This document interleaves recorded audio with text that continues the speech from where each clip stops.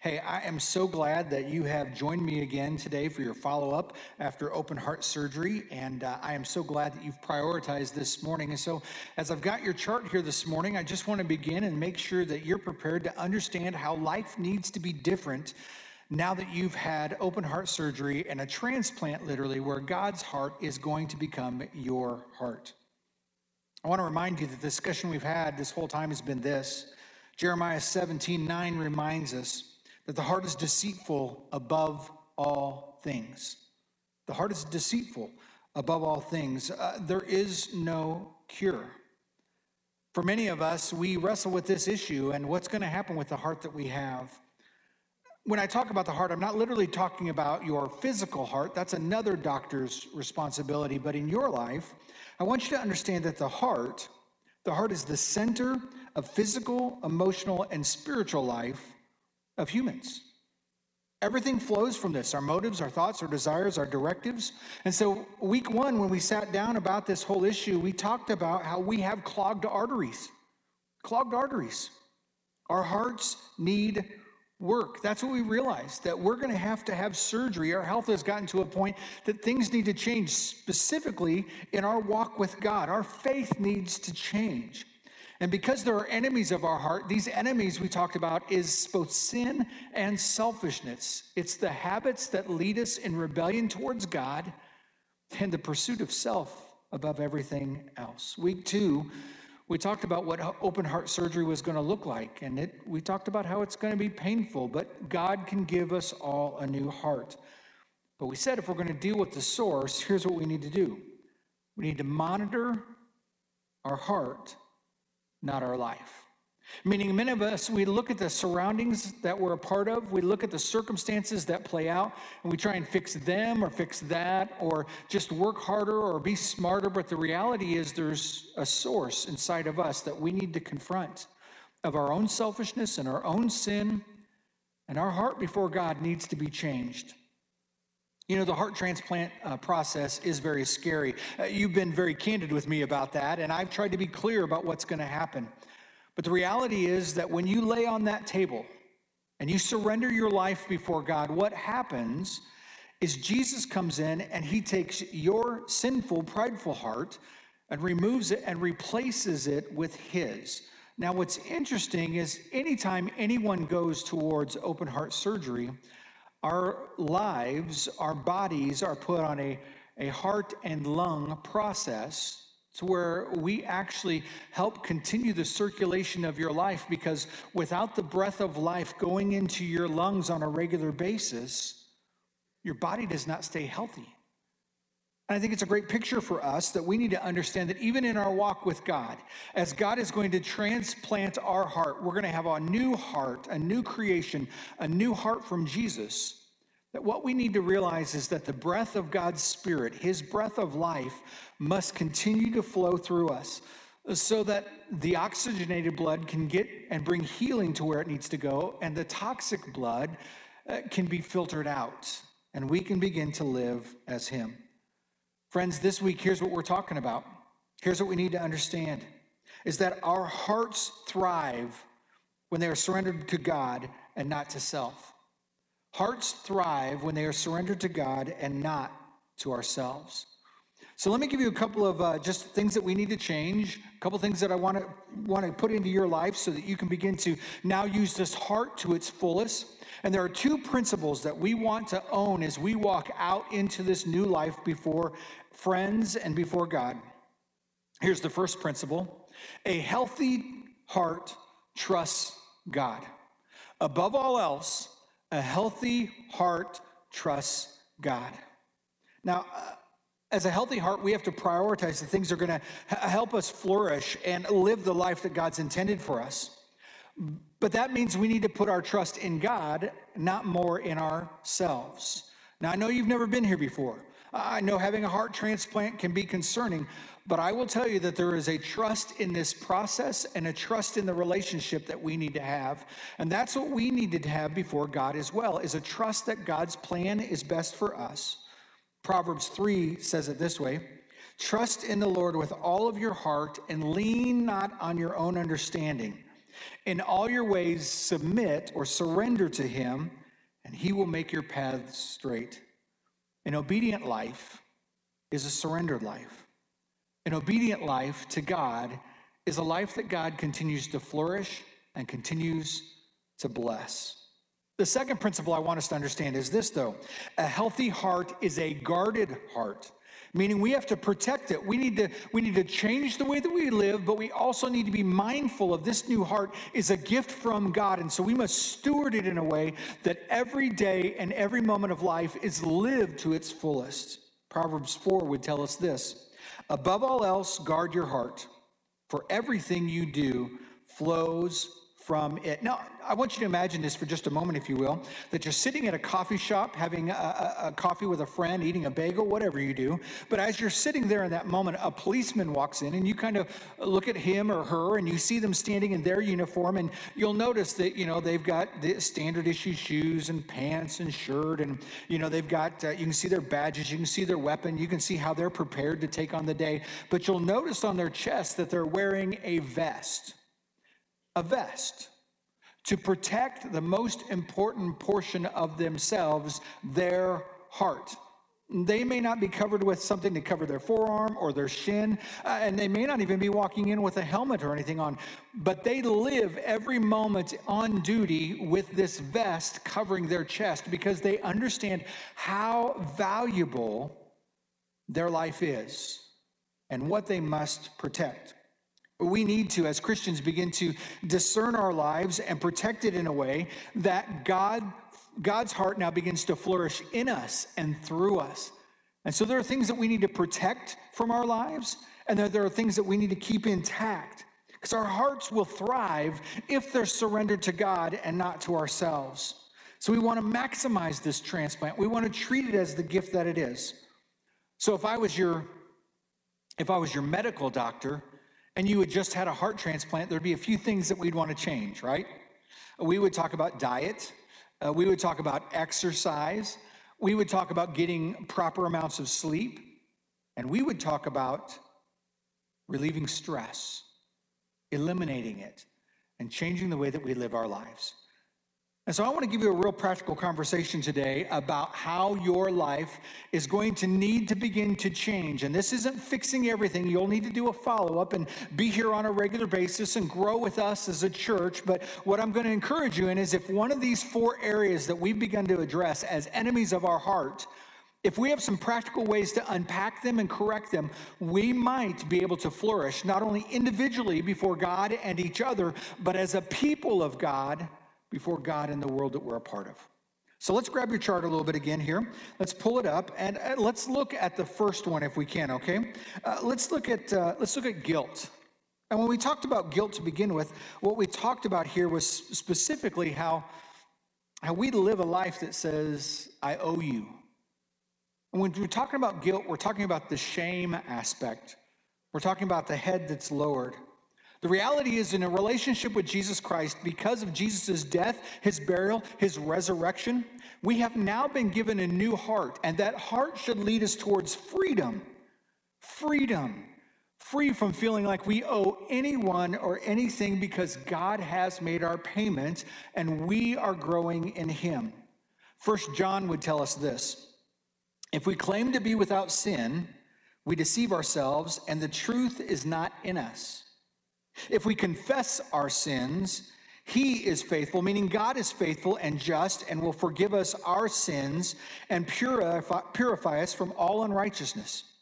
If we claim we have not sinned, we make God out to be a liar, and his word is not in us. Now, let me give you a couple of just tidbits real quick here, can I?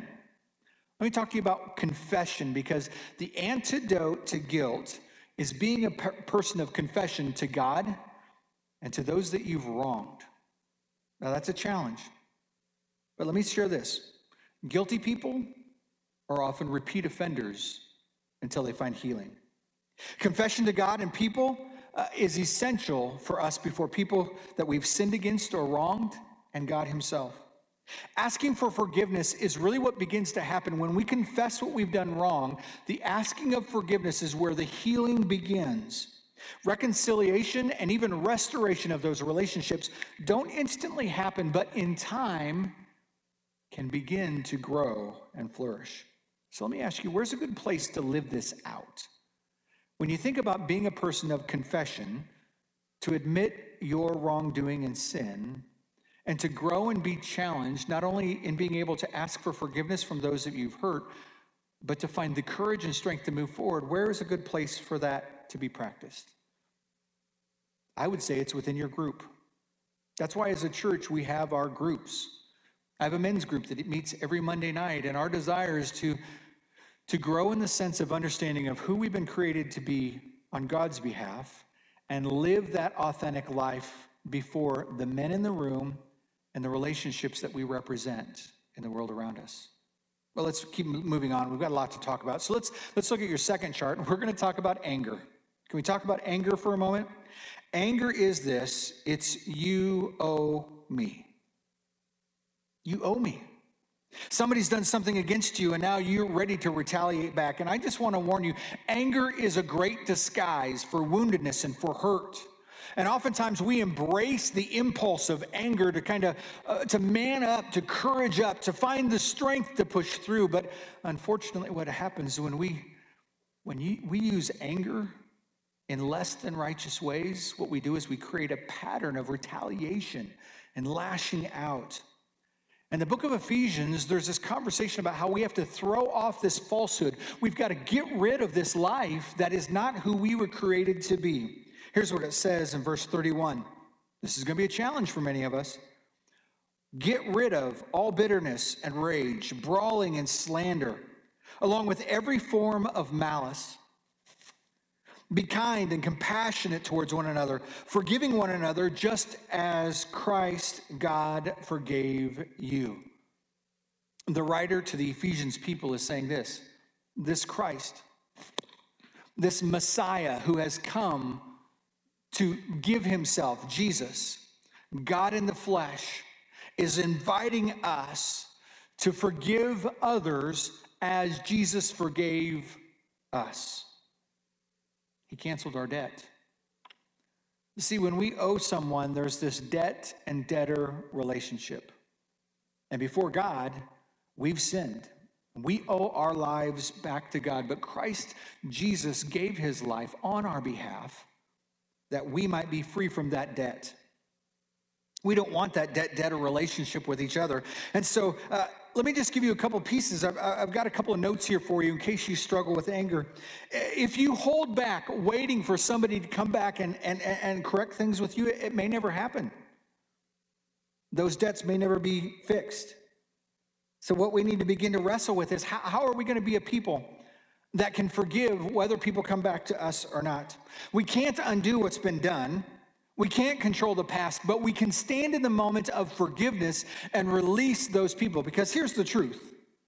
Holding on to someone's debt, if someone has wronged you and you've been holding on to it, trying to see if they notice, trying to see if they understand, trying to see if they're going to come back around and find forgiveness. If you hold on to that and that forgiveness never comes, you enslave yourself to that debt. Friends, the challenge between confession and forgiveness is in confession, we need to be able to ask the very words, will you forgive me?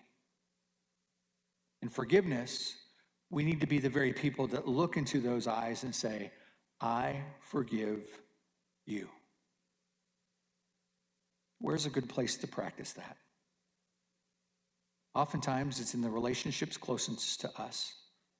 Oftentimes, it's in our home, whether it's a roommate, a family member, a close friend, someone that we spend a great amount of time with. We need to be able to forgive those that have wronged us. And until we can grant forgiveness, anger will continue to consume us. Moving right along, let's look at the third slide. Maybe this one doesn't seem as such a big deal, but I want to talk to you about greed. It's the idea that I owe me. Some of us feel like we've been short-sighted in life and we deserve more than maybe what we've gotten. I get that. But nobody wants to be a stingy person. Nobody wants to hold back from their life. We want a generous, flourishing life. So let me just say this.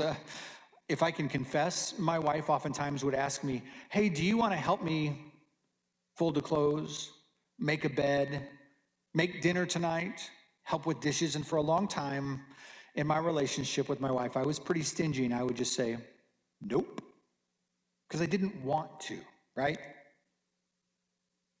But the reality is, I've begun to realize that every time I said nope, I missed out on being able to serve my wife, to honor my wife, to help my wife. And while my wife gives me the freedom to say yes or no based on what's going on in my life, the truth of the matter is the more times I say yes, the more times it means something valuable to my wife. 2 Corinthians says this, remember this, whoever sows sparingly will also reap sparingly. Whoever sows generously will also reap generously. Each of you should give what you have decided in your heart to God, not reluctantly or under compulsion, for God loves a cheerful giver. And if God is able to bless you abundantly, so that in all times, having all that you need, you will abound in every good work. Isn't that what we want? We want to abound in every good work. Whatever we put our hands to, whatever we put our minds to, we want our life to flourish. But let me say this for a second. Any relationship that the priority is about taking rather than giving, that relationship begins to fade.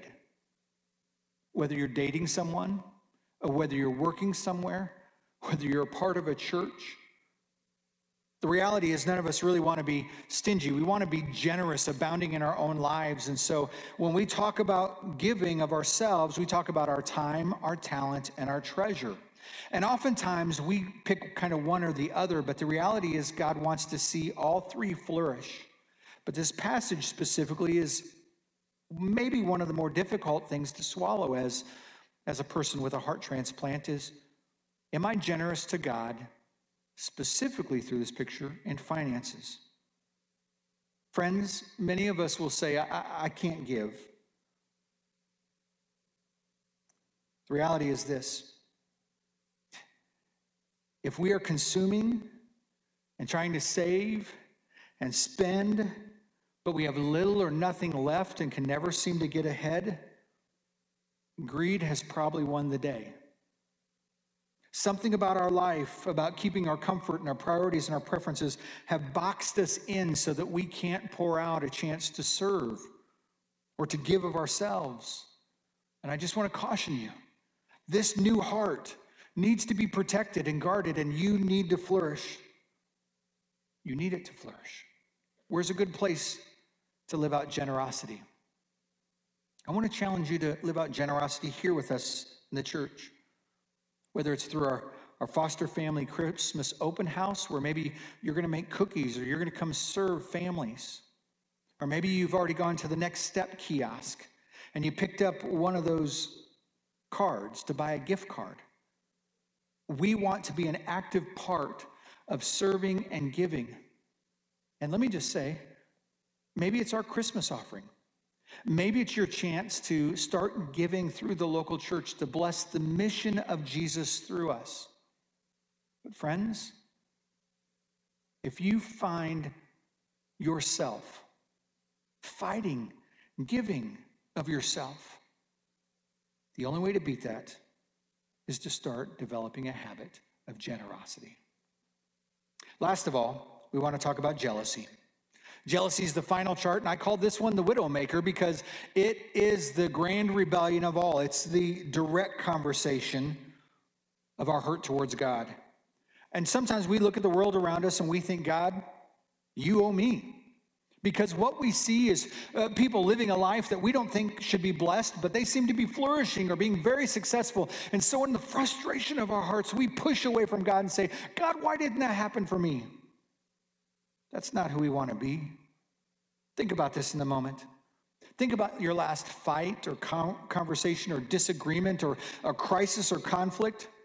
When you look at your heart, and you were so wronged, did you enter that conversation with their best intent or God's best intent? Or did you live in a posture of self? Did you find yourself trying to win for your honor, for your reputation, for your credit? This one's really hard to swallow, but read this passage with me, friends. James 4 says this: submit yourselves then to God. Resist the devil, and he will flee from you. Come near to God, and he will come near to you. Wash your hands, you sinners. Purify your hearts, you double-minded. Grieve and mourn and wail. Change your laughter to mourning and your joy to gloom. Humble yourselves before the Lord, and he will lift you up. The habit that helps us conquer jealousy before God is humility. Giving our concerns to God. What James describes literally in this passage is for us to push away the things of evil, to pull close to God himself, and to take a posture of repentance that, God, I have wronged you. And it should create a heart change, a repentance, a different posture in who we are, so that we literally kneel before God instead of stand before God, and he will lift us up. We need to learn to desire God himself and not the stuff of God. Even those who seem to have a better life will tell you it's not as green as you think. Ultimately, we get over-concerned about what we don't have and don't push back to recognize all that we do have. So where's a good place to put this into practice? I think it's in worship. It's in our time together for us to humble ourselves before God and each other, whether we pause to pray, whether we eat the bread and drink the juice of communion, where we're reminded of the death, the burial, and the resurrection. But in these moments, as we respond in our life of worship back to God, reading his word, responding to his word, what we say is, God, we trust you, your will, your way, above our will, our way. And we humble our life to follow after him. Humility is the antidote to selfishness, isn't it?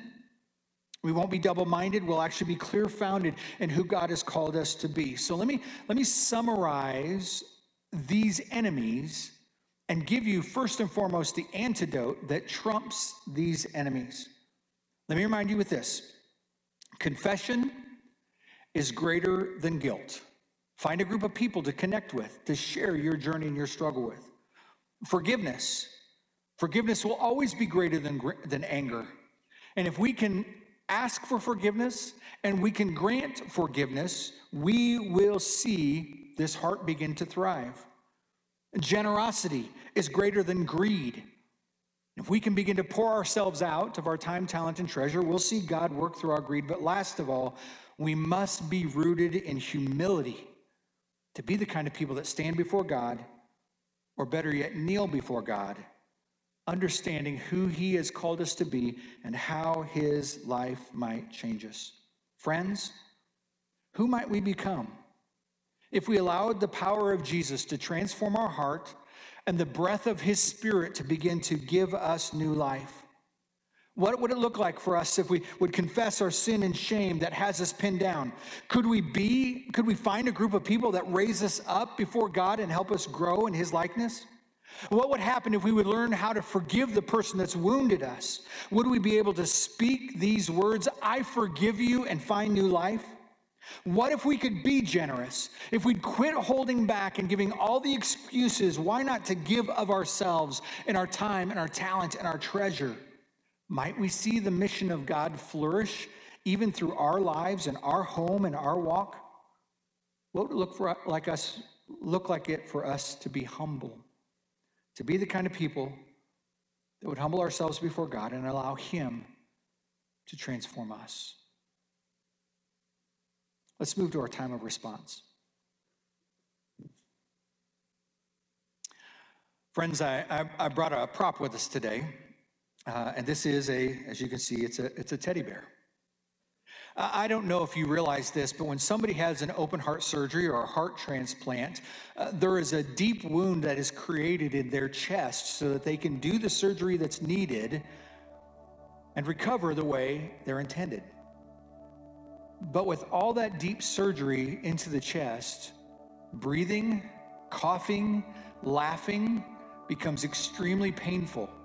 And if you don't continue to laugh and cough and breathe deeply, the breath of God doesn't give a chance for the body to heal properly. So a hospital will give you a teddy bear that oftentimes they call Sir Cough a Lot. Yeah, there's actually a name. Look it up on Google, Sir Cough a Lot. And the teddy bear is a gift from the hospital so that when somebody who has had open heart surgery begins to feel the pressure or the pain of maybe laughing or coughing or just even breathing, they take this teddy bear and they pull it close and they squeeze it tight. The concept is called counter pressure. That pain is a natural part of the process of healing. But you can, by grabbing Sir Cough a Lot, pressing him against your chest and creating pressure on your chest as you breathe deeply, as you cough, as you laugh, it eases the pain. Isn't that crazy? Most of us think that when the pain arrives, we should pull away. But your doctor, your physician will tell you, embrace it, hold it tight, and allow Sir Cough a Lot to help you on the path towards healing. Friends, here's my gift to you today. We're given something more powerful than Sir Cough a Lot. We're actually given God's Spirit. That when God gives us a new heart because of the work that he did on the cross, his death, his burial, his resurrection, the forgiveness of sins and life everlasting, when Jesus takes out our sinful, broken heart and puts in his pure and righteous heart, there's going to be tenderness. There's going to be woundedness. But I want to encourage you to grab on to God, to hold closely. And when it hurts to laugh, when it hurts to cough, when it even hurts to breathe, pull God closer and allow God to heal us all. Let's pray. God, thank you for this series, Enemies of the Heart. And God, forgive us because our lives have been toxic. We have lived a life that has been in rebellion to you.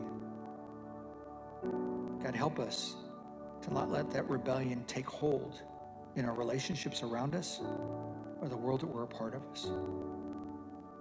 God, help us to breathe deeply your Spirit, to desire to read your word, to confess before you on a regular basis in our prayer life the growth that we need to pursue. And God, help us to live out that relationship with you and the people around us. God, as we get ready to respond in worship, God, would you lead us? Lead us to our response. And may today be a demarcation of a new life, of trusting you above all, protecting our heart, so that our hearts will flourish, surrendered before you. It's in Jesus' name that we pray.